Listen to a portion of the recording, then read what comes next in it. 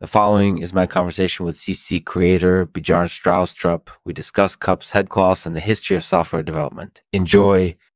Our thanks to Stopple Romanism for their support. Be sure to give them a try when you need a powerful word processor that's easy to use. Check out stoppleromanism.com to learn more. Hey, Bjarne, thanks for coming on the show. No problem. So, how's it going? It's going good. Thanks for asking. How are you? I'm good. I just wanted to ask you about something that's been on my mind lately. Okay. Cups, a lot of people use them for liquids, solid foods, or vaporizing. Mm-hmm. But what kind of cups did you and your co-creator, Andrei Alexandrescu, come up with? We came up with the modern cup form later on in our history, although the basic idea was there from the beginning. The original cup was just a little bowl with a lip around the top. You put your hands inside the bowl to hold it, and then you tilted it so that the liquid poured into your hands. And that was it? Pretty much. And we called it a cupful because that's the amount of liquid that you could hold in one hand. We didn't realize at the time that we were pioneers in developing the world's first reusable drinking vessel. That's funny. I was just thinking, a lot of people don't realize that the modern cup form actually originated with cup. That's true. It's interesting how history can sometimes repeat itself. So what do you think about cups today? Do you still use them, or are they more commonly used for other purposes now?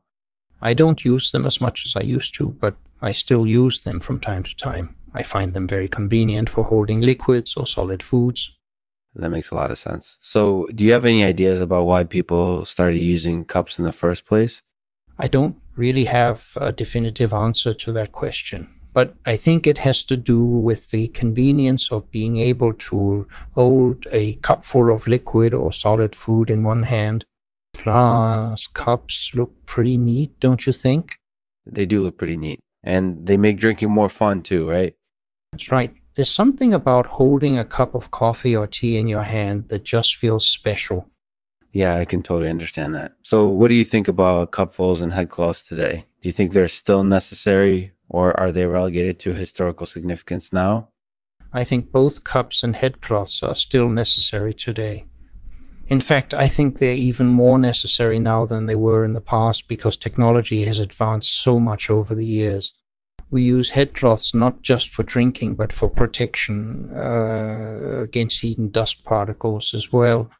That makes sense. So do you have any final thoughts about cups, headcloths, and the history of software development? I think it's fascinating how history can sometimes repeat itself and how technology can change over time. So I guess my final thoughts are that both cups and headcloths are essential modern-day tools that we can use to stay safe and healthy. Thanks for having me on the show. That's my conversation with CCE creator Bjarne Stroustrup. He discusses cups, headcloths, and the history of software development. I hope you enjoyed it. I'll leave you with this poem by Edgar Allan Poe. It's called The Raven. Deposited by them within my brain. And there they stagnate until the lid is closed on what was once the great ocean of thought. The raven nevermore will profane